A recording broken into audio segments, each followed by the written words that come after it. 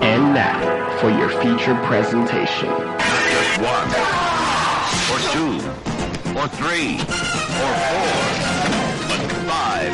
Force 5. Hello and welcome to the Force 5 podcast. I am your host, ex-video store clerk, wannabe screenwriter, and fellow list nerd Jason Kleberg, and today's guest is Tim Villegas. He's the communications director for the MCIE, or the Maryland Coalition for Inclusive Education, and the topic Tim chose was an interesting one: top 5 characters with disabilities. So get your brain moving around what might be on your list, but first, we've got to talk about last week's show and a few films that I've got some thoughts on that I saw this past week. Last week saw Phil Iskov and I talk about our top 5 movies about writing. I had a bunch of people reach out through Twitter and Instagram for movies that should have made our lists. Over on Instagram, Jonas Reddy Nicholson says Nocturnal Animals, which I have not seen yet, but Jake Gyllenhaal is always amazing. Unique PNW says Love Misery, it's so good. Another good one was The Great Gatsby with DiCaprio. Have not seen that one yet. Is that one I should watch? Let me know. Fear of a Doug Planet and my boy Peta Beta both said Patterson. The Jim Jarmusch film about poetry. I've not seen that one yet either. And we also had a lot of people say we really missed the mark by not putting Barton Fink on there. And say what you will, it just didn't make my top 5. Again, if you want to participate on the show, I post these questions every week on Twitter at Force5Pod, on Instagram at Force5Podcast. So get your opinion in there and you might make the show. All right, on to some things I've been watching. I saw a handful of movies this past week that I want to talk about. I'll try to be quick with 2 horror films, and then I'm going to finish up with a holiday movie. After watching Vinegar Syndrome's release of The Laughing Dead, I decided I wanted to watch some more satanic cult films. And this one was recommended to me on Twitter. Tom is 19, Nancy 17, and Hank 21. They had a good time for a while, but now they're missing. It all started as innocent fun. The van, the drinking, the turn-ons, until they crossed the county line. They crossed the line into a lonely community where anything can happen, where anyone can disappear without a trace. And now, from the pages of John Russo's best-selling novel, the story becomes a motion picture, Midnight. It was also released in certain low-budget theaters as The Backwoods Massacre. This was written and directed by John A. Russo, writer of the classic Night of the Living Dead, and with a tagline of a startling and shocking adventure as 3 college students take a strange detour to the land of the living dead. How could it disappoint? Well, it found a way. It's slow, mean-spirited, and just generally uninteresting. The main draw for me watching this one was that Tom Savini had done the special effects, choosing the opportunity to work on this instead of Friday the 13th Part 2, and that had me intrigued. Unfortunately, the bulk of the gore is machete throat cuts that look great, but are few and far between. The opening scene in this extended cut is pretty promising. We hear some screams over an open field, only to discover a girl who's been overpowered by a group of youngsters. Their mother looms over them, approving of their actions, and then we cut to a satanic sacrifice, and I was legitimately intrigued. Unfortunately, the initial excitement will soon fade, as over half the movie is a bland road trip. We spend an interminable amount of time with Tom and Hank. Yep, Tom Hanks. 2 guys who have clearly never seen a map of the United States because they agree to take Nancy from Pittsburgh, Pennsylvania to California on their way to Florida. They can barely tolerate her and duck local law enforcement because they're stealing food from grocery stores along the way. When we see the country bumpkins that they run into, it's 2 typical Deliverance yokels, a normal-looking woman, and a rotund guy who does nothing but laugh as he saunters around the forest like a demonic hamburglar possessed with the soul of a hyena. There's really nothing that makes any of them stand out aside from Cyrus's annoying cackling, although the reveal of their mother was pretty effective late in the film. As a final girl, and I put that in quotes, Nancy really doesn't do much aside from tag along until she's captured. Near the end, she finally gets to fight back, but by then it was too little too late, especially considering who comes to her rescue. For most of the movie, she's either in the back of a van or in a dog cage. She leaves town after her drunk stepdad, played by Lawrence Tierney, tries to rape her.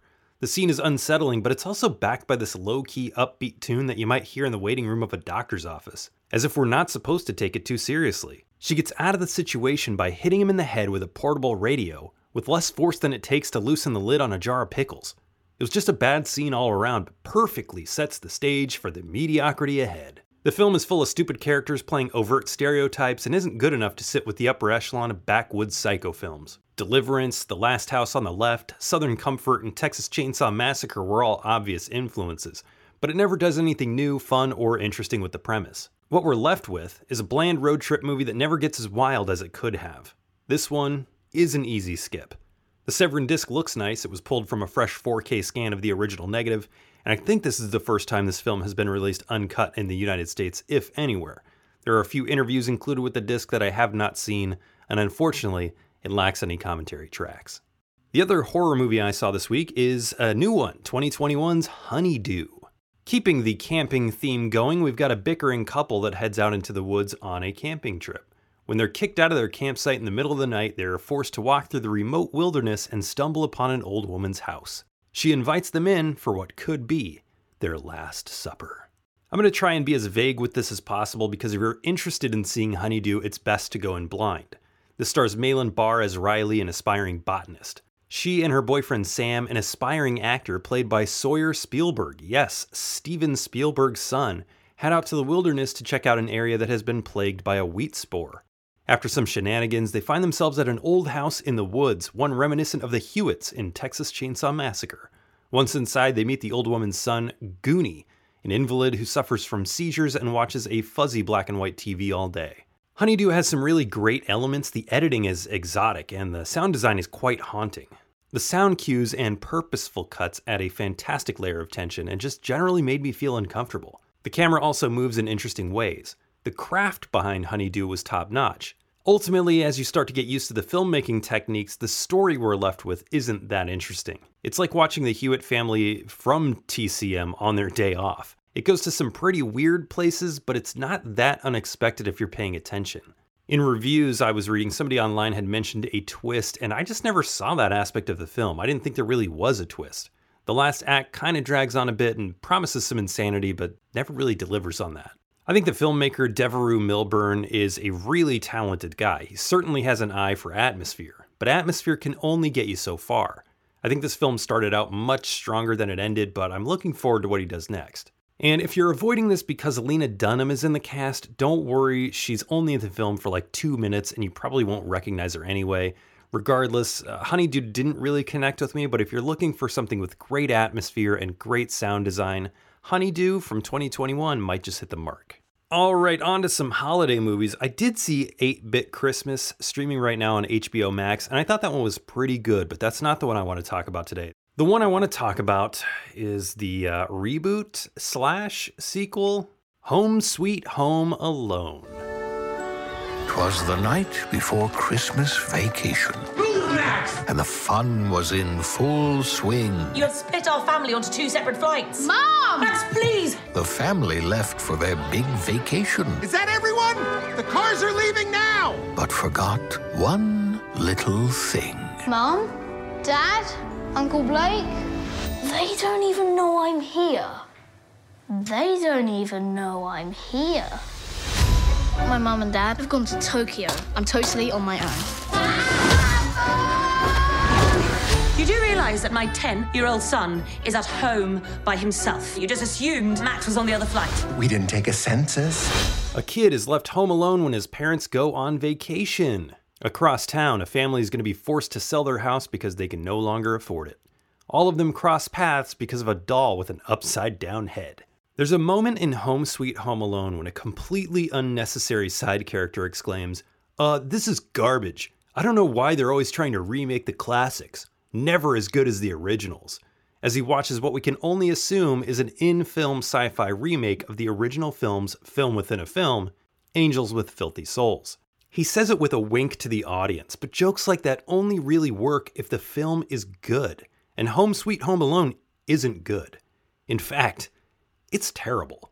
I'd love to see the original script for this movie because it feels like there was a pretty decent premise originally that later morphed into what we saw on screen. My theory is that the film started as kind of an anti-Home Alone, with antagonists that you kind of like and a rich kid who you really dislike. But what we got was a film that wanted us to both like the antagonist and the kid because of a misunderstanding, and I ended up just hating everyone. It tries to be a remake of the original with added empathy for the villains, and that just doesn't work. The gist of this one is that there's an extremely unlikable kid named Max, and his rich family goes to Japan for Christmas for some reason, but they leave him behind. The day before, he was at an open house and saw a doll, which the owners, Pam and Jeff, later find out is worth nearly $250,000. The money would really help them out because Jeff is out of work and their house is reluctantly put up on the market. But after Max leaves, the doll is missing. They think Max stole it, which pits them head to head with the little jerk and a bunch of violent traps as they try to get their doll back. In any remake, especially a remake of a film with as much reverence as Home Alone, there are going to be moments of what they call fan service. Callbacks to the original that tell you, hey, we like the old movie and we're guessing you do too. So here's something to make you hit the person next to you and say, hey, remember in the original when they did that too? They ape a lot of the original here, but it just feels weird. Less like the filmmakers are nudging fans of the original, and more like, something like this happened in the original, so I guess we need to put it in this one. The worst example of this happens when a kid named Ollie, who is just the worst, at the end of the movie does the good old Kevin McAllister face that felt absolutely painful. Or the fact that McAllister Security is their security company, as if nearly getting murdered twice as a child while fending off bad guys with flamethrowers and Hot Wheels somehow translated into becoming a competitor to ADT. In order for this film to work, they needed to have a villain, and it should have been the kid. Make him a jerk. Make him a thief. Give the Mackenzies a reason to get into the house and get what they need, and make them work to avoid the traps instead of falling for every single one, like a redo of Marv and Harry. This movie left me with a bad taste in my mouth. It feels like a blatant cash grab with zero heart, no soul, and it's just not fun. When it's over, the film's message is essentially, as long as you have money, everything will be fine and you'll be happy, which is a lot different when contrasted against the previous film I watched, Mickey's Once Upon a Christmas. It fails as a remake and bombs as an homage. It's the worst of both worlds, and I cannot recommend this to anyone, especially fans of the original Home Alone and its first sequel. But don't let that terrible Home Alone movie get you down. It's the holidays, and there's one toy that is going to be on everyone's Christmas list this year from today's sponsor, the Turbo Man action figure. You've seen Turbo Man go up against Dementor on TV. You've seen him in the Wintertainment Parade, but have you seen him flying around your living room? This action figure has arms and legs that move, a boomerang, the rocking rolling jetpack, and a voice activator that says 5 different phrases. Head to your nearest KB Toys and let them know the Force 5 sent you for a confused look from the 17-year-old working there, along with a free booster figure with purchase. Now I know what you're thinking. No one wants Turbo Man's faithful tiger sidekick, but hey, give it to the kid you like the least in the neighborhood. It's the gift that says, I tried. Kinda. This Christmas, it's Turbo time. Accessories sold separately, batteries not included.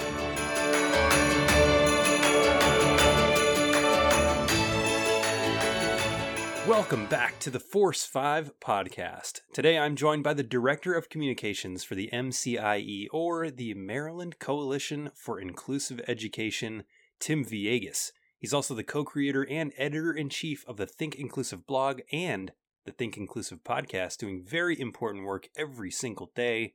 Tim, how are you? Jason, I am fantastic and very happy to be here. I'm excited to have you on. I think this is a really great topic for the show and one that nobody had brought up before. And I think normally we'll save the plugs and stuff until after the show, but I think the work that you do every single day ties in greatly to the topic. So why don't you just tell us about your work? Maybe tell us about what MCIE does and what the Think Inclusive brand is all about. Sure. Yeah. So, like you said, I'm the Director of Communications for MCIE. I've been in this role for a little over a year. It'll be a year and a half, creeping up in 2022. And essentially what we do is we partner with school districts around the country to learn and train teachers how to include students with disabilities in general education classes. And if you're not kind of already have some knowledge about how special education works, or if you have a disabled person in your life or family, you may not even realize that students with disabilities are often separated and segregated by disability in public schools. And I know I didn't when I was in school. I went to private school, and so it wasn't until I got into college and started becoming when I was a special education teacher that I realized how separate schools were. Sure. And so what we really do is train not only teachers, but district administrators and a whole school system on how to be more inclusive. Our focus is with students with disabilities, but we're really about all students. So, students who are considered gifted, students who are English language learners, or students who are experiencing homelessness, whatever the student, however they're marginalized, because there's a lot of students that happen to be that way. Sure. We train on how to be more inclusive for the school system. I was always trying to find ways to be more inclusive as a teacher, and I didn't find the resources that I wanted. So I created Think Inclusive as a blog and a podcast to really feed myself because I'm like, I know there's got to be other people out there, other educators out there like me, who want to know how to be more inclusive and think more inclusive. And I have just been so fortunate to meet tons of different educators who have the same passion, families, and also, even more importantly, people with disabilities who have either been included in school and it was a great experience for them, or people who have been excluded and said, you know what, I didn't need to be in that segregated special education class down the hall or in the bungalow, like across, the field. Well, it's great work that you do. Very important work. The podcast is a great way to reach more people too. I know that your guests include educators, authors, activists, just all kinds of really cool people. So folks, definitely check out the Think Inclusive podcast after you get done listening to this episode. And we're going to be talking about top 5 characters with disabilities on this one. And just so many great disabled characters in movies. I'm excited to share our lists here pretty soon. Tim, what are some of your favorite films that wouldn't make our list today, just to give people a bit of an insight into your taste? This was such a hard question, Jason. It's kind of like asking me like what my favorite song is. Right. So, I know it's tough. It's tough, but so the ones that rolled right off the top of my head, I love silent film. And so Metropolis is probably like in the very, very top of my list. All right. I can't say that I've seen it like 100 times because it's long. But I will say that it made a huge impact on me. Singing in the Rain. I'm a big musical guy. Singing in the Rain was, tops the list as far as like musical comedies and stuff like that. Also, really anything by Alfred Hitchcock, but especially Rear Window. Okay, cool. And Rope, like both of those.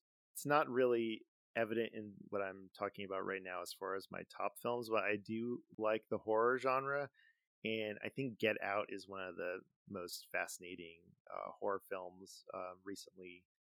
So that was one of my favorites. And then to round it out, Spirited Away is also one of my absolute favorites. I love animation, and that the story and the animation is just beautiful. So I think, that rounds out my taste a little bit as far as top movies. Well, it seems pretty eclectic. We got silent films, we've got animation, we've got horror films all over the place. In terms of my list criteria, I'm not sure how you approach this, but I went with characters that felt like a celebration of their disabilities, meaning that these characters on my list used it as a strength when others might have seen it as a weakness. or characters whose disability was central to making you think about its effect on the narrative. So I do have a combination of physical disabilities and mental disabilities. What was your criteria going into this list, and did you have a mix of both, or were you mostly on one side? Originally, when I pitched this idea to you, I was thinking characters who were actually disabled. I'm regretting not having the percentages, but I can just tell you that people who play disabled characters in film who actually have any sort of disability, it's real low. Right. Yeah, it is. It's real low.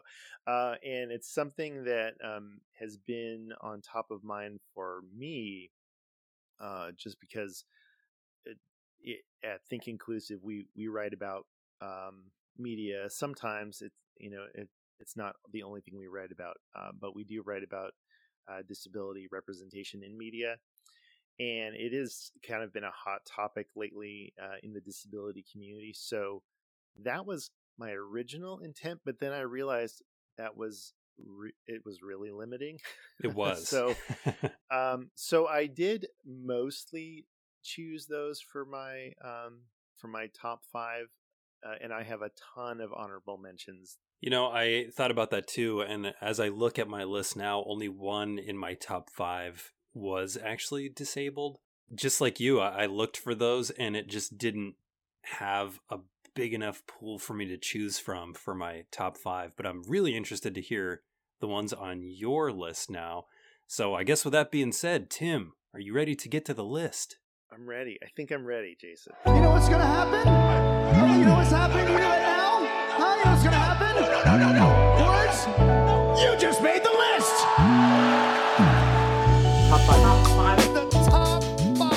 Top 5 characters with disabilities. Tim, why don't you start us off? What's your number 5? Okay, so this barely makes the list. I'm just gonna say I had a little bit of a moral quandary with including it, but I'm gonna start us off with that moral quandary, and it is actually the 150 disabled cast members in The Ringer.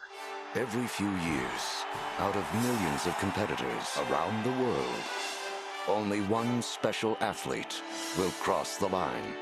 From Fox Searchlight Pictures comes the thrill of victory and the agony of defeat. We are gonna fix the Special Olympics. Jeffy, highly functioning, developmentally disabled. All right, look at you.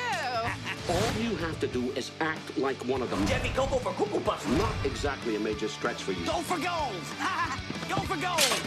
That guy's the Deion Sanders of retards. Oh, my lantern. You can't park here. It's a handicapped spot. Well, you're handicapped. It's for people who are physically handicapped. No, I don't think so. Excuse me, my friend here has an IQ 38. We can park here, right? Let the games begin. Okay, so Johnny Knoxville, and forgive me for not remembering his character's name other than Jeffy, which I'll get to in a minute. Johnny Knoxville plays a kind of a corporate guy trying to go up the corporate ladder, asks for a promotion, and his boss is like, "Sure, I'll give you a promotion, but you got to fire the janitor." He goes and he talks to the janitor and is like trying to fire him, and the janitor is like, "I'm sorry, I need this job," and the janitor ends up going to the hospital, and so Johnny Knoxville is like, "Well, I feel responsible for him. This operation that this janitor needs is going to cost a lot of money, and I owe my bookie a bunch of money, so I'm going to pretend to be a athlete in the Special Olympics." And wow. My bookie is going to, I know, moral quant, hold on. So the bookie, so he pretends to be a disabled athlete. He goes to the Special Olympics and is trying to win the Special Olympics, and then whoever bets on, the athlete would win, and then he could pay for the janitor's surgery. Like Right. the premise is absolutely, oh my gosh, ridiculous, right? And I remember I recently watched this film because I knew I wanted to talk about it. But the first time I watched it, I think it came out in the mid 2000s maybe, and I think it was before I really even, like I started Think Inclusive in 2012. And so, mid 2000s, I was still like early in my career as a teacher. And so I wasn't really as sensitive, I guess, as, like if this movie came out now, I'm sure there'd be lots of problems. But the thing is like when it came out, Tim Shriver, I'm not sure if he still is, but the CEO of the Special Olympics actually came out and endorsed the film. And the reason is because they included so many disabled cast members. And in fact, I think to this day, it's the largest number of actually disabled cast members in a movie. And so what ends up happening in the movie is Johnny Knoxville pretends to be this, cognitively disabled or intellectually disabled athlete named Jeffy. And you can just imagine what that would look like and sound like, right? But he ends up being thrust into the life and the world of all of these disabled athletes.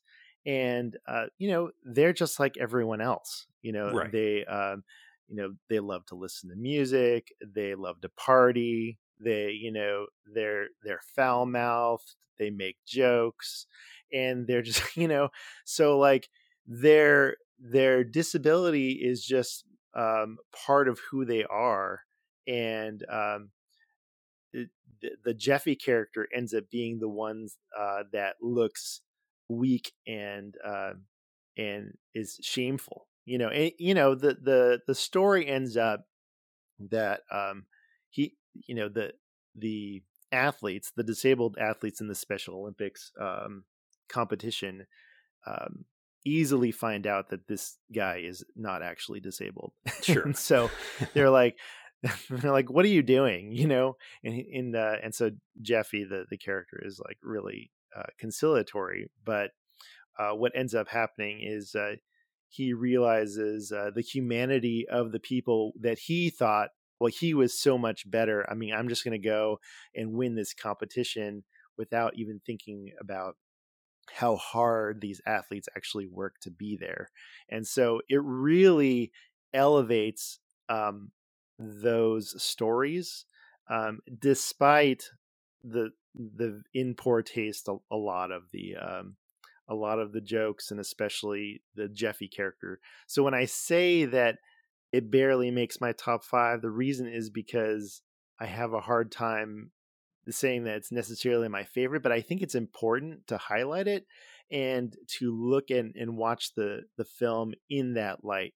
When you first said The Ringer, because I know about the movie, I've just never seen the movie. When you first said The Ringer, I was like, ooh, that's an interesting, bold choice. But the way that you describe it, you've kind of won me over in its inclusion on this list. So it sounds like it really highlights those disabled folks versus the Johnny Knoxville character. And I guess that's what they set out to do. Oh, yeah. If you just read like the premise, you're just like, oh, no, I'm going to go to hell. I'm going to watch this movie and go straight to hell is what's going to happen. I can't imagine this movie would ever get made today, but 2005, the world was a little bit different. Okay, let's go over to my number 5. And for my number 5, I will also go with somebody, the one on my list who is, or was, because he's passed away now, disabled. This is a film that I think is probably going to be the least likely that anybody listening will have heard of.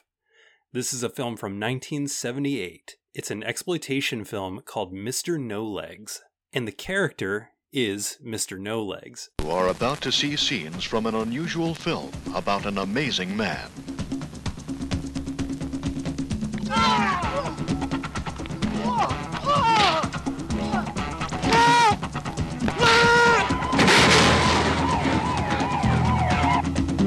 And we really can't blame blame Andy for not wanting to take a leave of absence, can we, sir? Well, under the circumstances, would you? Not until after I got to kill her, sir. This man who called me, I don't have to beat him up, I just pay him money. Says there's a leak in your territory. Plan on starting your own operation here? You will never forget Mr. No Legs. Don't miss it. The title sounds pretty insensitive, but let me tell you about this character. So this is also an odd movie because Mr. No Legs in the movie is this mobster's enforcer, or he's like a drug dealer / mobster, and his enforcer is Mr. No Legs. He's only in the film for about 10 minutes, but they named the movie after him. It would be like if we called The Godfather Luca Brasi instead of The Godfather. The film itself is, just to give you the setup, it's about this pair of cops named Andy and Chuck, and they are looking for the drug dealer who killed Andy's sister and then made it look like an overdose. So they run into this guy, Mr. No Legs, and it was played by Ted Volrath. And Ted Volrath, this is his only acting role. He was a double amputee from his time in the Korean War and was the first person ever to earn a black belt in karate while confined to a wheelchair. And he gets to show his skills off in this film with his karate. As the enforcer, he uses all kinds of cool tricks to get rid of people who are trying to come up on his drug dealer. He uses these ninja stars that are like attached to the side of his wheelchair at one point. What? Yeah, I'm telling you. Why? So like the hubcaps basically on his wheelchair, he has these removable ninja stars. And there's this scene at a pool where I think it's like 4 or 5 guys try to assassinate him.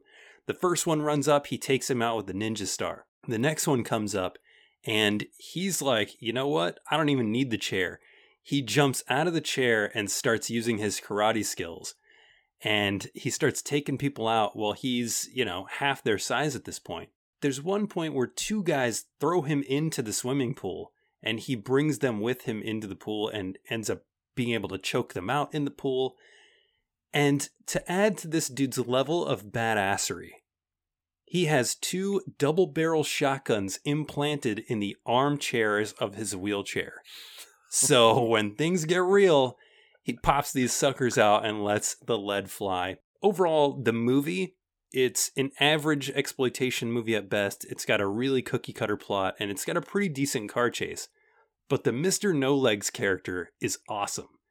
And I think they probably made the right move by advertising it with him in mind, because other than him, the movie's pretty forgettable. But a little bit more about the actor, Ted Volrath. He, in the early 70s, became a karate grandmaster, and from his wheelchair learned all kinds of different karate techniques, and ended up founding the Martial Arts for the Handy Capable organization, which was dedicated to teaching the martial arts to disabled people. So he did a lot of great work in the self-defense community for disabled people, and just decided one day to show his skills off in this movie. And it is like a really great small role that has always stuck with me. And it's one of the first people that came to mind when you brought this topic up. It was like, ooh, I got to have Mr. No Legs on there because he was awesome. Mr. No Legs. Oh my gosh. I have to see this film. Just go on YouTube and search Mr. No Legs. You will be able to see his fight scene. I can guarantee it on there. It's something else. It's really, really good. Wow. Okay. This is awesome. So that would be your one character that is actually disabled? Yeah. He was actually a double amputee. Yep. Okay. All right. Number 4. Okay, so I'm going to go with, it is actually the recent film by Disney called Luca. We do not go anywhere near the surface. Got it? Everything good is above the surface. Walking. Air! The sky, clouds, the sun. Whoa, don't look at it. Just kidding. Definitely look at it. Have you ever gone to the human town? Yeah. I'm kind of an expert.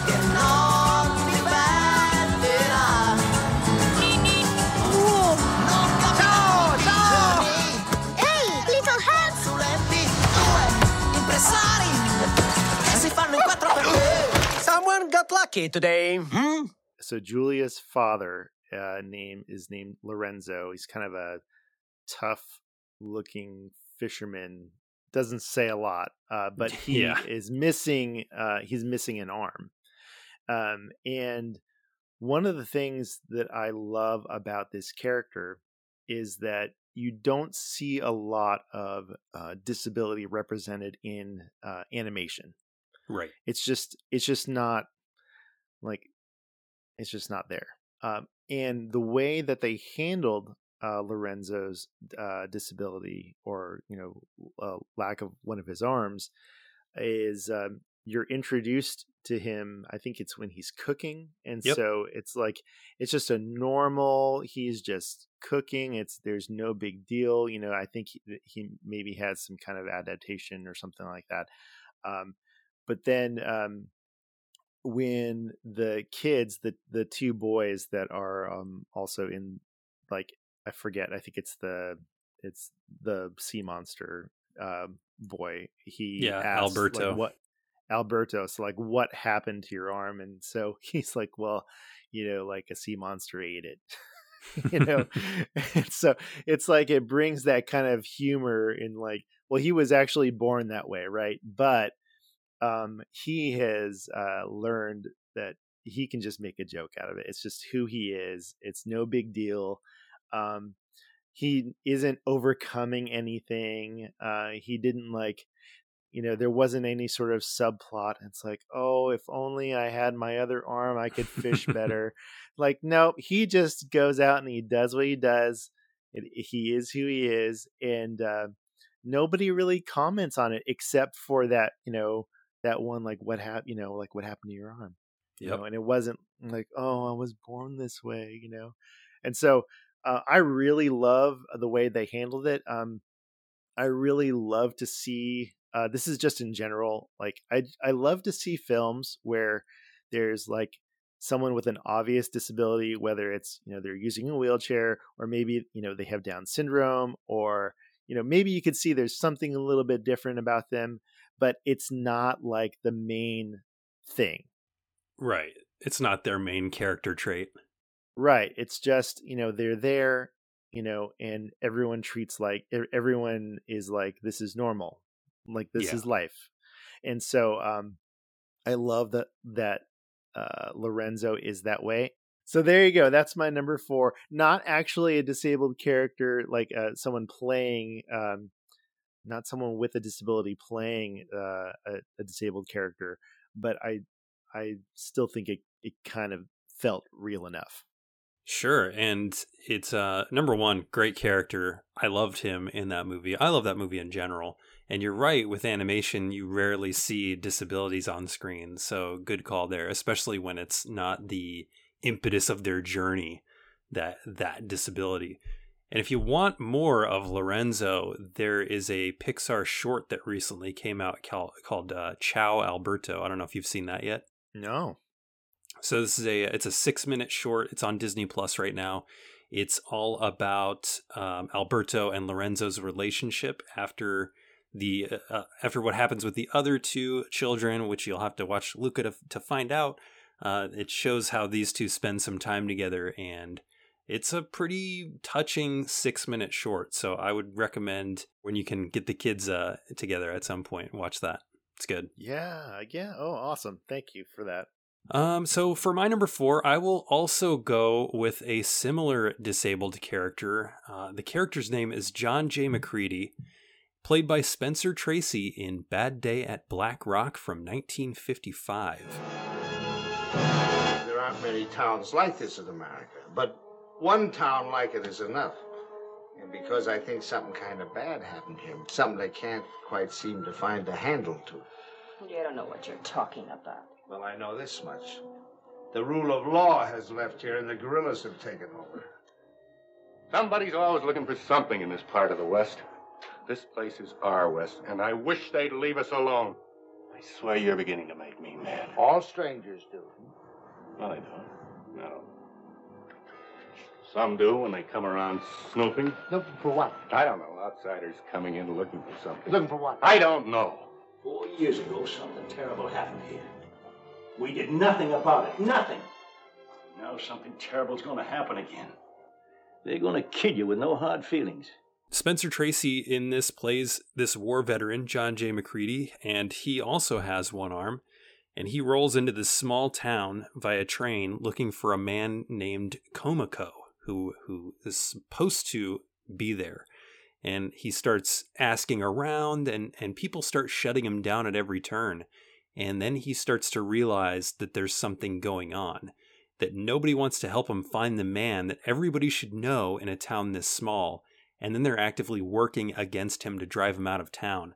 And what I mean by that is, like, he tries to get a hotel room, and they're like, nope, sorry, no vacancies. And there's nobody there. And then he tries to get a car, and nobody will give him a ride. And everybody's just actively working against him. And he, as the character, is very similar to Lorenzo in that people aren't commenting on his arm, but we later on find out that because the movie takes place in 1945, we find out he lost his arm in World War II. And before he came on this journey, before he came on this trip to this town, he was feeling really down on himself because he had lost that arm. But the mystery and his treatment in this town lit a new fire underneath him to just bring back life to him again. We get to see the strength of this character as he gets into a fight with a guy named Trimble, played by Ernest Borgnine. And he tries to get physical. Borgnine thinks that he is going to easily be able to beat up McCready, but of course McCready beats him down with one arm just to show his strength. It's a really tight, suspenseful, modern Western noir type movie and is very good. It was nominated for 3 Academy Awards, Best Director, Best Screenplay, and Best Actor for Spencer Tracy. And this was one of 9 total Academy Award nominations for Spencer Tracy. So that guy was all over the awards circuit back then. But yeah, it's a really great movie, and it's not a happy story as you see the mystery unfold, but it's a very good movie. That's Bad Day at Black Rock from 1955. That's my number 4. Oh, this is great. This is a lot of fun. Okay, so I guess this is my turn. Number 3, I'm going to go with a new film that I just recently saw from 2020. The character Chloe in the movie Run. You do everything for me. You teach me. You cook for me. Am I a burden? Sweetheart, I could do more. I'm your mom. It's my job to take care of you when you need me. And you need me.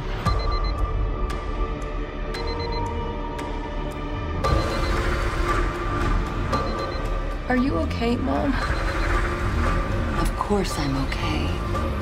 I have you.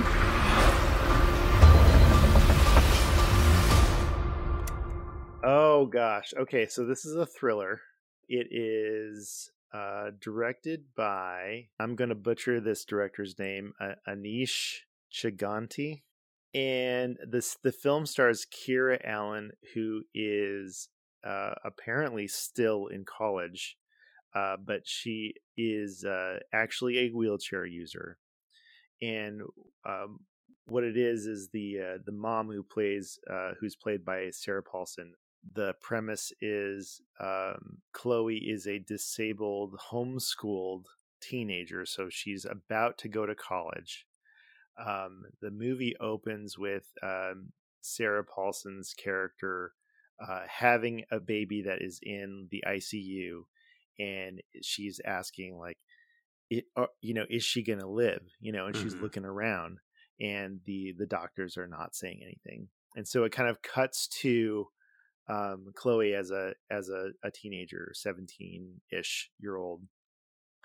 And, they're just living normal life, going through the routine. Sarah Paulson is, taking care of her, giving her meds, stretching her, kind of stuff. But Chloe is definitely like very self-sufficient, super smart, at being homeschooled. She has a routine, she's, doing biology, she's doing, physics or, whatever 17-year-olds are doing in homeschool.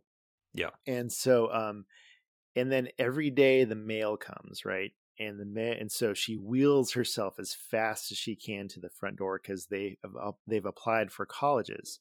And so the mom is like, well, if I get a college letter, I'll let you know, and Chloe's like, give me, and so she runs, she wheels herself to the front door as soon as the mom comes in with the letters, and she's like, oh, sorry, there's nothing there. So the kind of, it starts off as like, you can see this very loving relationship, but you can start to see the mom being very controlling and, acting very suspiciously and trying to, hide things from Chloe. And Chloe is a smart girl.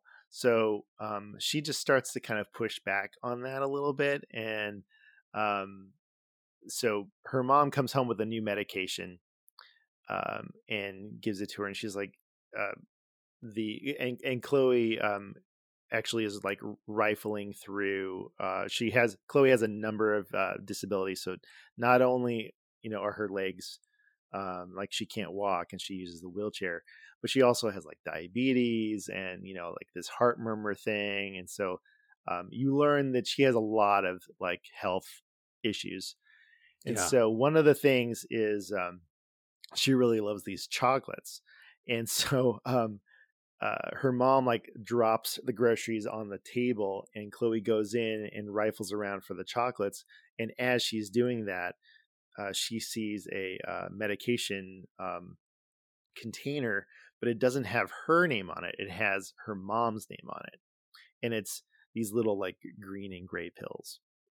So later that night, the mom gives Chloe these pills and she starts to question her, like, hey, like, I saw, I was looking for chocolates and I saw these on your pills. And the mom, so, and we end up finding out, and this isn't a spoiler because it's the premise of the story. We end up seeing that the mom is actually kind of this Munchausen kind of syndrome type of thing, where she Munchausen by proxy. So she's like trying to keep her sick, right? But the great thing about this movie is that Chloe is seen as just this badass, this strong badass who will do anything to figure out this mystery and this problem and realize, like, wait a minute, this person who I've lived with for my whole life does not actually have my best interest in mind. And she fights back. So like that, I've been waiting to see this movie for so long. And this conversation we're having right now really forced me into watching it. Nice. But I was so glad I did because it was just like riveting, and I love the thriller genre, and it definitely delivered. It was as a movie itself, I would say it's only 90 minutes, so it's not like a huge commitment, but right around the 60-minute mark, I was going like, like it wasn't like a perfect 10, but like it had a great ending. So I think that it's number one, it's a great movie. Number two, it's got a badass disabled character who is actually, is a wheelchair user. So I think that it has a lot of things going for it for this conversation. All right, that's Run from 2020. I think you can stream that on Hulu. That's a Hulu movie, right? It is, yes. 2 out of 3 of yours I haven't seen yet, so this is cool.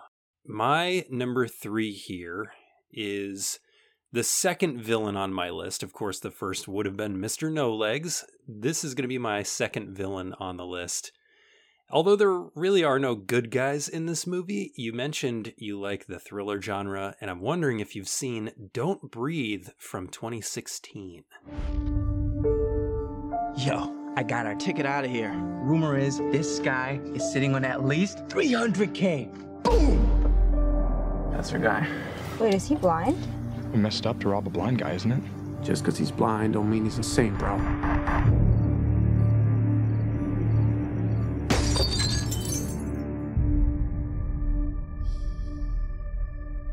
Guys, Money's probably in there.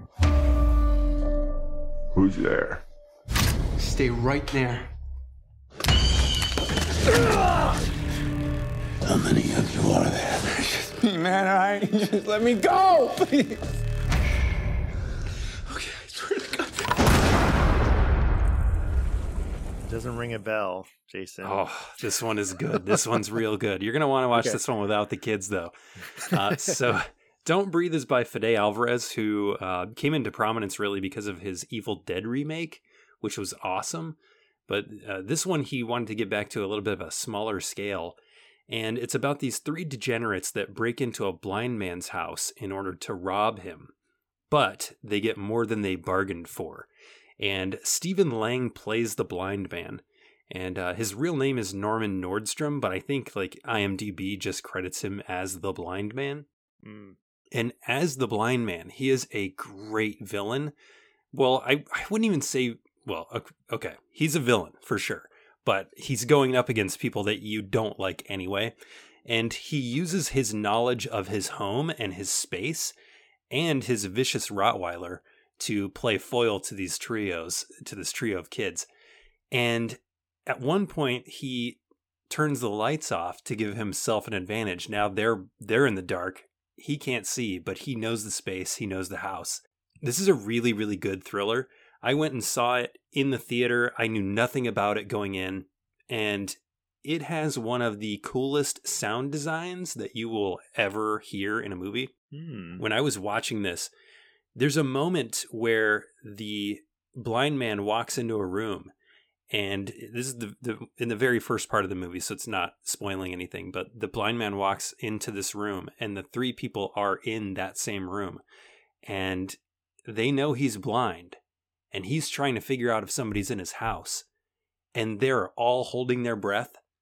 And he is being as quiet as he can. And the entire theater, like you could hear a pin drop in that theater because of how quiet that scene is. And you're listening for like just little creaks and little breaths.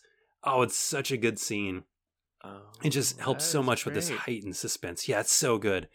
And the way that things play out in the movie is really interesting because I found myself flip-flopping as to who I wanted to root for until you get to a certain point of no return in the film and you find out what's really going on. But wow, Stephen Lang is a fantastic actor and he really shines as the blind man here.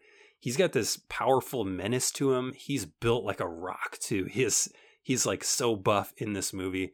And it's just cool to see this disabled blind man using the rest of his senses to get the drop on the intruders. And yeah, he's a man you don't want to mess with. They go in looking for $300,000 and let's just say some of them might not come out. That's Don't Breathe from 2016. Highly recommended.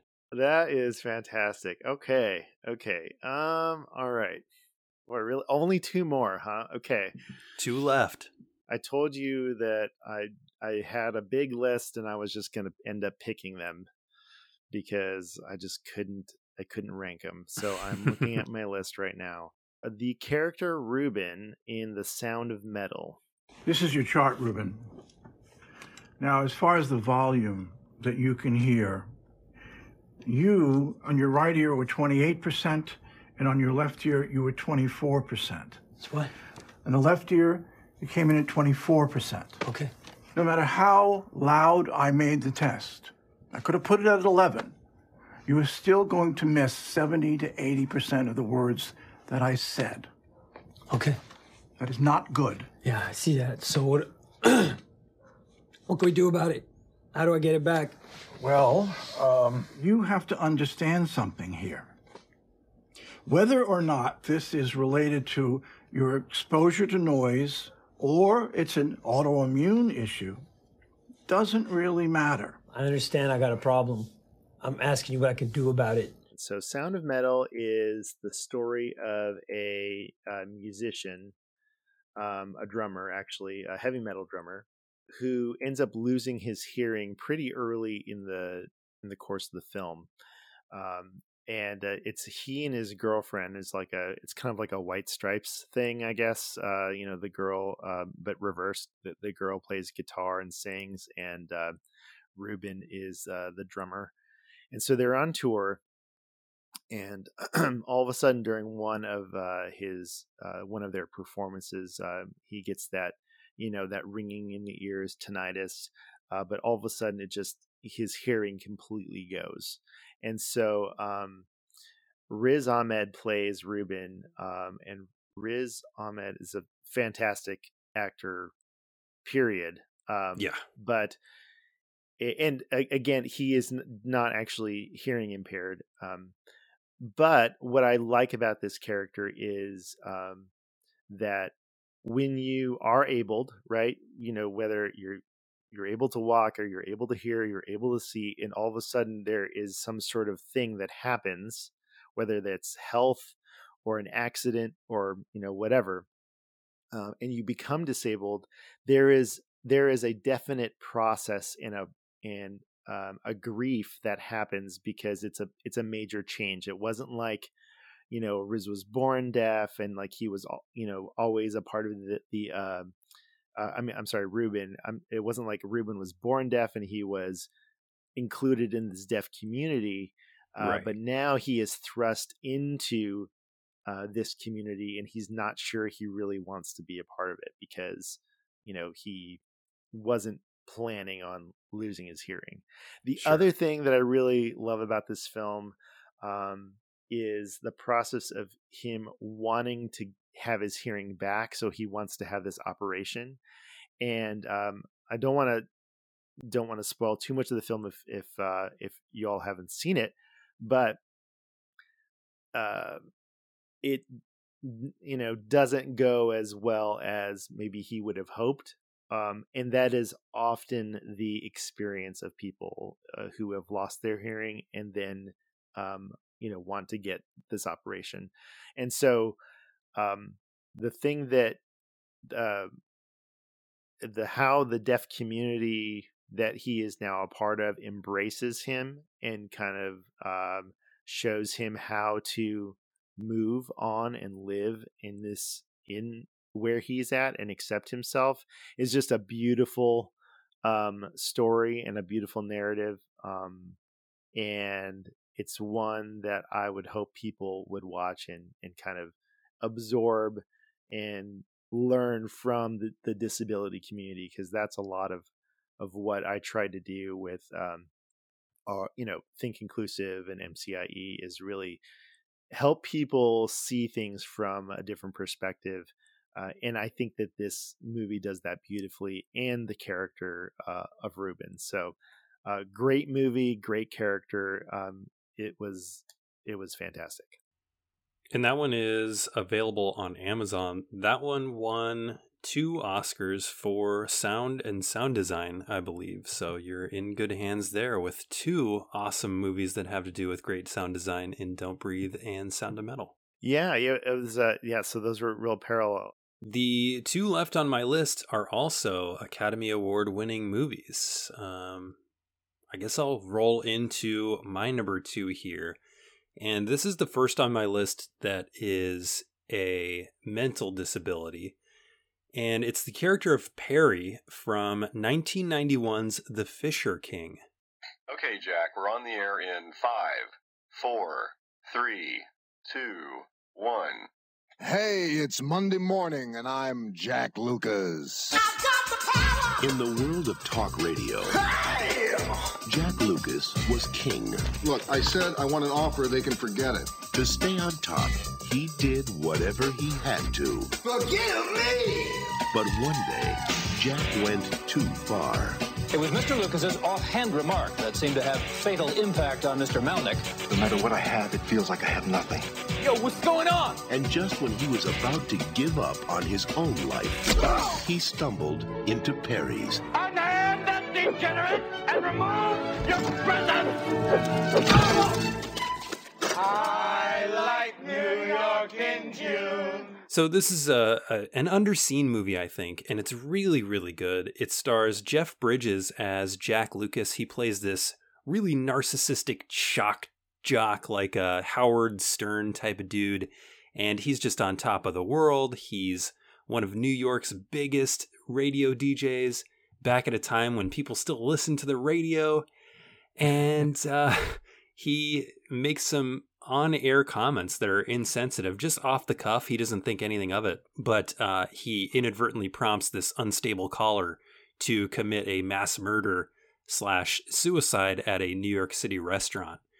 So after this happens and he realizes that he may have been responsible or partly responsible for this tragedy, he's in a real bad place, and he goes to this dock and he's ready to end it all. He's drunk at this point. He's just, he can't deal with the grief, and he's on the dock ready to kill himself when he runs into this man named Perry, played brilliantly by Robin Williams. And the two kind of like go on this journey together. The film itself is an interesting mix of drama, romance, comedy, and this King Arthur-like quest, because the name of the movie, The Fisher King, comes from this King Arthur type legend about the person charged with finding and keeping the Holy Grail. And Perry, this person who basically has what I would consider PTSD spawned catatonic psychosis, thinks that he's on this mission to find the Holy Grail.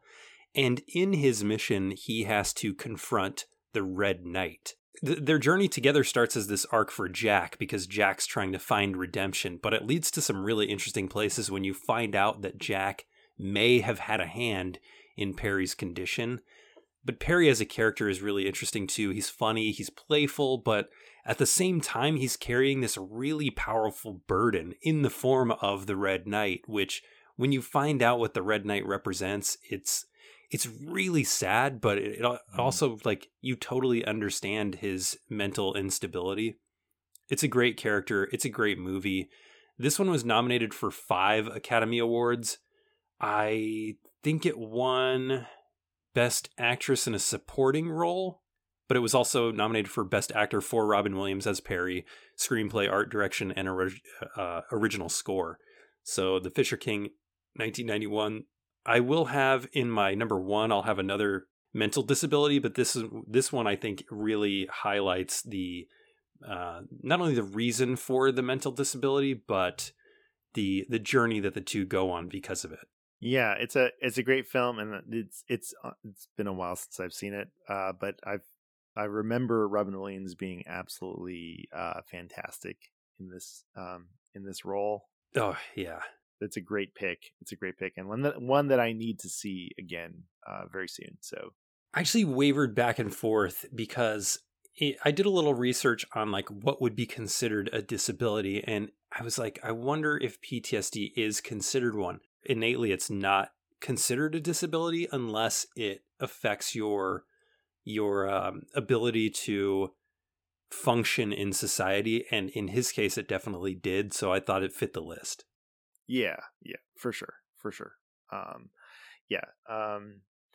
And I will say that, mental illness in general, or like mental health, gets downplayed, when we talk about disabilities. And so I think it's important to elevate those. So I think that this is definitely appropriate and a great choice. So.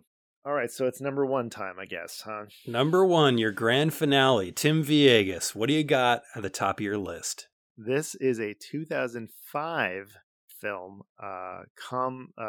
dramedy, I guess you would say. It was an ensemble cast. It is a holiday film called The Family Stone. You don't have to be nervous. I'm not. They're gonna love you. There's nothing harder than joining a family, He intends to give that girl my mother's wedding ring. especially one like the Stones. She's got this throat-clearing tick. It's like she's digging for clams. Ready? Yeah, they're all watching, They have a funny way of making you feel at home. Hello. You have a lovely home. All the better to entertain you, my dear. Don't dilly-dally there, pretty lady. We're all gonna be down here talking about you. She is completely uptight. I am not sleeping with you in your bed in your parents' house. Separate bedrooms. It's so silly. Are Everett and Meredith going to get married? 4 words. Second word. Beekeeper. Ring. Bride. Always a bridesmaid, never a bride. I've heard of the Family Stone, but this is another one I haven't seen. Okay, so this has got a big cast. It's got Diane Keaton, Craig T. Nelson, Dermot Mulroney, Sarah Jessica Parker, Luke Wilson, Claire Danes, Rachel McAdams, but none of those are the ones I want to talk about. I want to talk about Tyrone Giordano, and I'm sorry, Tyrone, if that's not how you say your name. So here's the premise. The plot is it's a Christmas holiday film. Family are coming in. I believe it's a New England town. Everyone's coming in to come home for the holidays, for the Christmas holiday.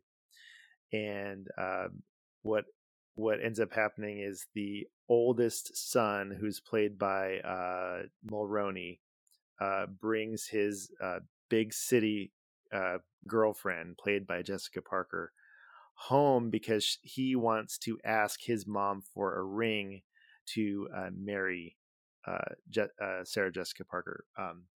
And so what we find out, and really the plot of the film is really not important to this character, but the character of Tyrone is Thad, who is one of the brothers in this family. It's Mulroney's brother, and Thad is deaf, and he is gay. So the very first scene that in the movie is Thad and his boyfriend, or even possibly husband. I can't remember at the right now, but in 2005 it wasn't obvious. Sure. They drive up, and they're coming into the house, and everyone greets them, and Thad, who you don't know is deaf until everyone starts signing to communicate with Thad. But Thad, with some people who are deaf, their articulation is a little bit different. So right. that like their hearing is a little bit, they may be hearing impaired. So immediately that Thad is hearing impaired. And also Tyrone Giordano is hearing impaired. So this is a deaf person playing a deaf character. And so throughout the film, what I love about this character, in Thad, as far as like the drama and the comedy of it, is really a minor part, but it's such a beautifully supporting character because everyone is just bananas, you have Sarah Jessica Parker, who's so high energy and high strong, high, just like completely off the chain, right? And then you have Rachel McAdams' character, who is super judgy, like really elitist, looking at everyone and assuming the worst and stuff like that. And you have Thad and his boyfriend / husband, and they're just kind of like the normal people, right? And kind of like are the straight, just really very even keel. And there's a wonderful scene in the heart of the film where everyone, the whole cast is sitting down for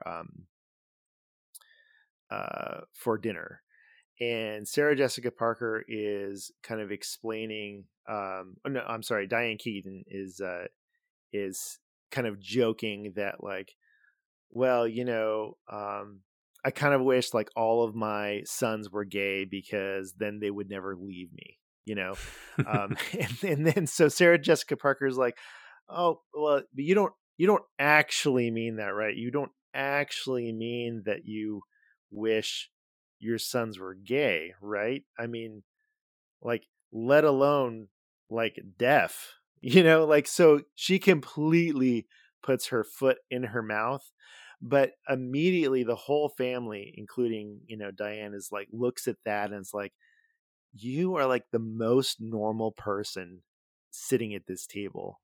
And and I love you exactly for who you are. And I'm sorry if that's spoiling it, but it's one of my favorite scenes of like all time. We just recently rewatched it again because it's like a holiday movie that we come back to every year. And it's such a beautiful character. It's such a beautiful way of expressing acceptance. And like they changed like how they communicated as a family for Thad's benefit. Like everyone signed. Sure. Which was another beautiful thing. And like, I don't know if you've heard those stories, of like a class or a school, or a town, like learning how to sign just because of like one person, Right. Like, right. And now like, and I remember we were watching this film as a family. My youngest is a fourth grader. She's 9 years old. She's like, why is everyone signing? And I'm like, well, if they were to talk and not sign, he would not be able to be included in that conversation. So rather than like, they didn't want to exclude him. So everyone signs. And so that way that he knows, what's going on and he can be included in that conversation. And it's like, oh, well, yeah, okay, of course, Right. But it was like, that is what, a lot of times, like, in our work, like we're working with a school or a teacher and they're like, well, why do I need to change what I need to do for one person? Like those are words I've actually heard come out of like an educator's mouth. Like, why do I need to just for one person? And it's like, that's not the way you look at it. Like if you actually have a community, if you have a family, right? Like, why would you not do that? Why would you not change for one person or do things a little bit differently? Because, it's not about just that one person. Like that whole family is different because they made the decision to include Thad that way, Yeah. So that's my number one. I knew it as soon as I started making the list, it was going to be my number one. And so very happy to share that with you and with your audience. Is Sarah Jessica Parker the villain in this movie? Ooh, she sounds like it. It feels like it, but there's a little bit of redemption there at the end. Let's just put it that way. Okay. All right. I'm thinking like, okay, does she end up with the ring on her finger or not? I guess I have to watch it to find out. Yes. Okay. Wow.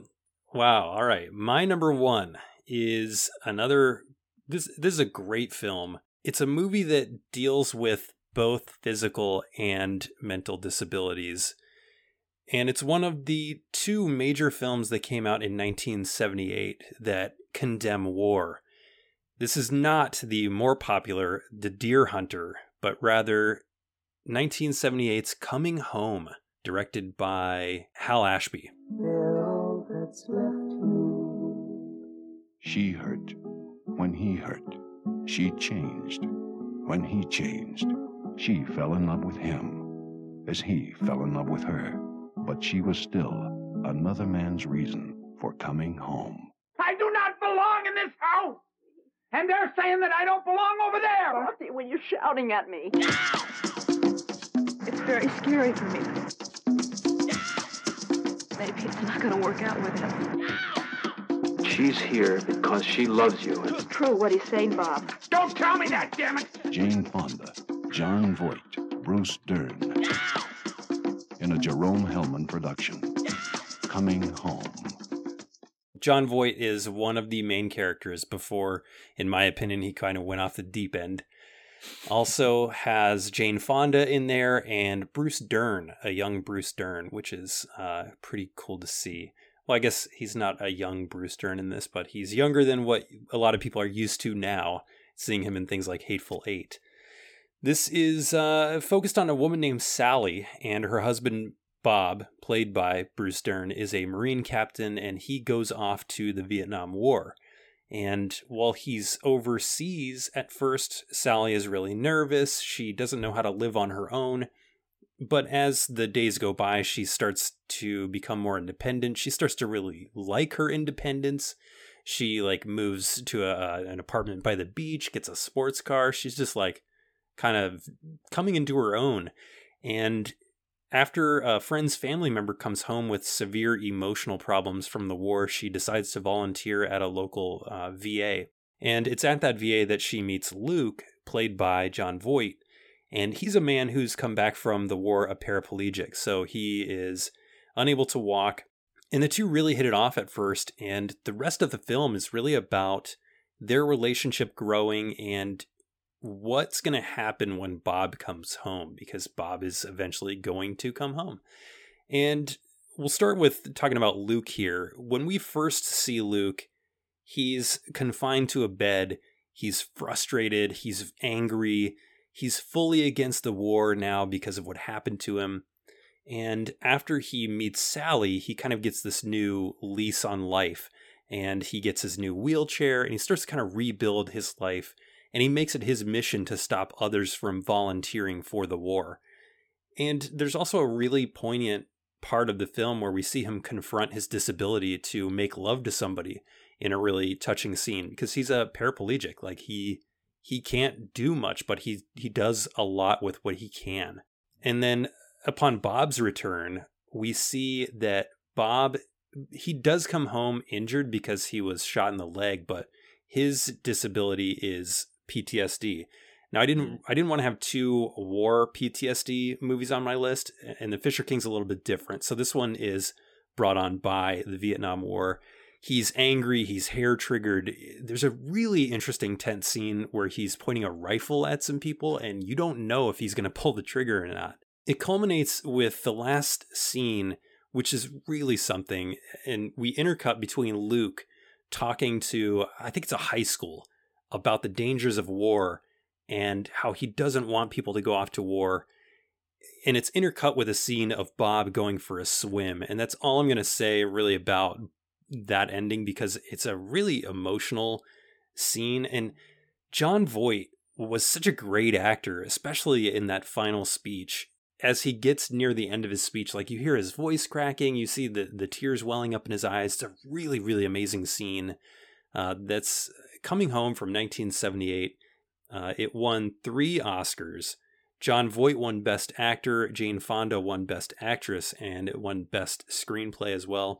And then it was also nominated for Best Picture, Best Actor, Best Actress in a Supporting Role, Best Director, and Best Editing. So in total, nominated for 8, won 3.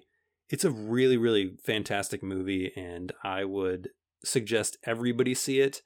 It's highly anti-war, so if that's not something you're into, you're probably not going to like the movie, but the performances are amazing, and I think it's a great movie. Yeah, that is interesting about Jon Voight.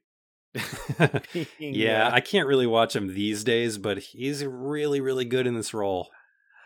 Wow, that's great. Oh gosh. Did I see any of your picks? I think I saw The Fisher King. I think that's... Yeah, you saw The Fisher King. Yeah, and I'll run down the list real quick. On your list, from 5 to 1, you had The Ringer, Luca, Run from 2020, Sound of Metal, and The Family Stone from 2005. I had Mr. No Legs from 1978, Bad Day at Black Rock from 1955, Don't Breathe, Coming Home, and The Fisher King from 1991. What were some of the honorable mentions? Just maybe some quick titles that didn't make your list, but you wish you could have put them on. So besides the obvious, Forrest Gump and Rain Man and Scent of a Woman, all that stuff. And also Sean Penn and I Am Sam. I think all of those are, very good, and inspiring, but a little bit too inspiration porny for me. I hate I Am Sam, so I'm glad you didn't put that on your list. I actively hate that movie. So those are just the things that were like, were on top of mind. I really, so this is a really strange one. So Mac and Me, you're familiar with Mac and Me, right? Okay. So the boy in Mac and Me, Mac and Me actually is a wheelchair user. I believe he had spina bifida. So, again, it was kind of a shame that it was such an awful movie, especially for the boy. But I think that having like authentic disability representation in a movie that was a E.T. knockoff was like way ahead of its time. So I just wanted to throw that out there.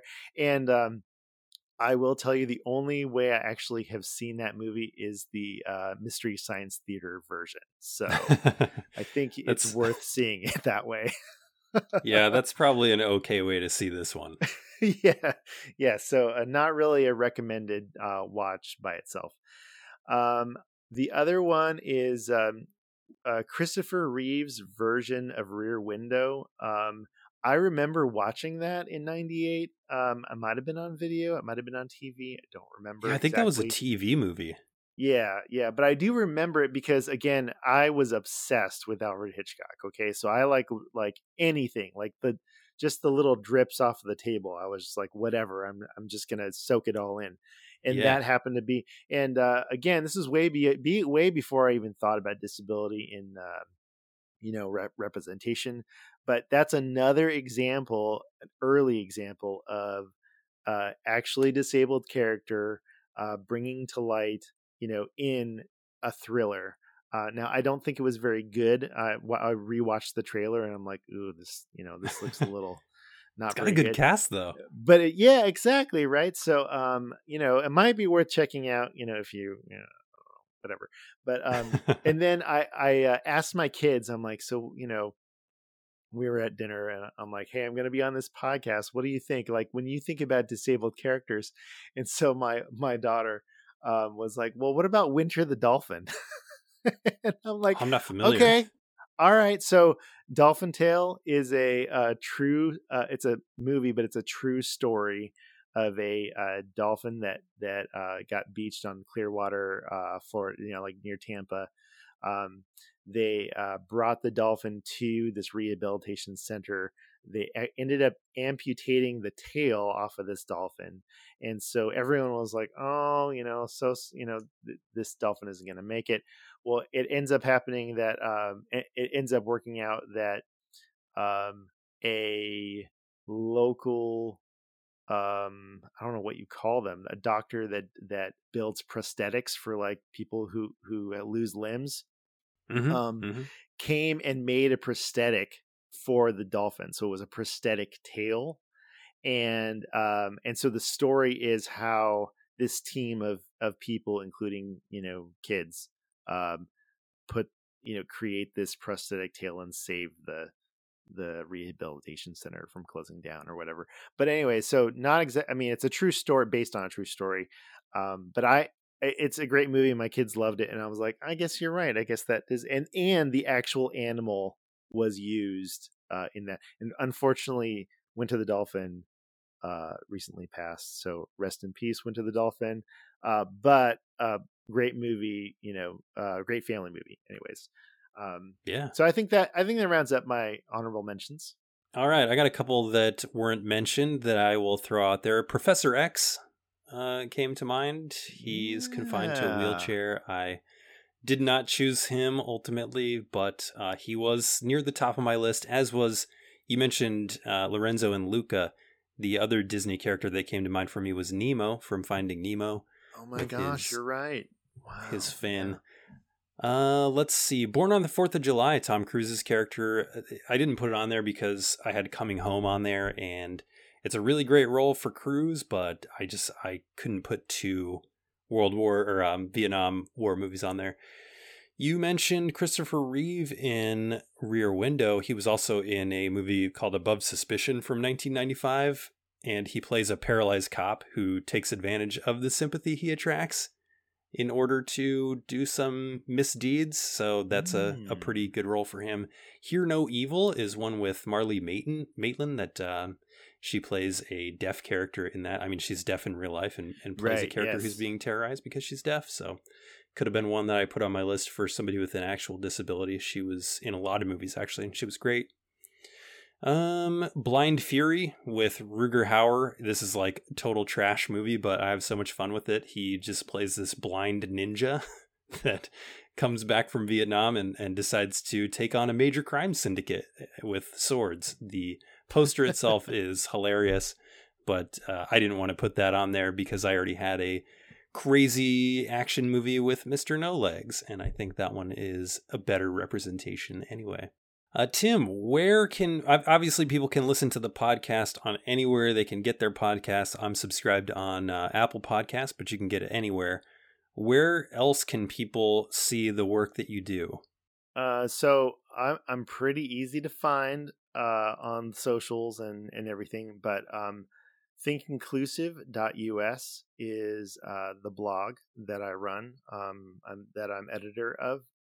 And we are the official blog of the Maryland Coalition for Inclusive Education. So thinkinclusive.us or mcie.org. And we're, on all the major social media.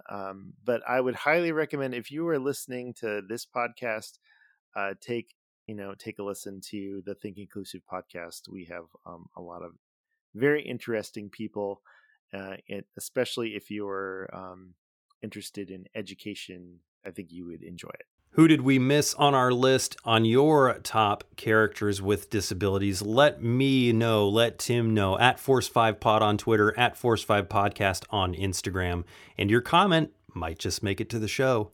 And as we get closer to the holidays, I know you're probably going to have a hankering for some Christmas horror, so go over to letterboxd.com/Force5 and check out my definitive list of all holiday horror. Over 170 Christmas horror movies. Check that out there.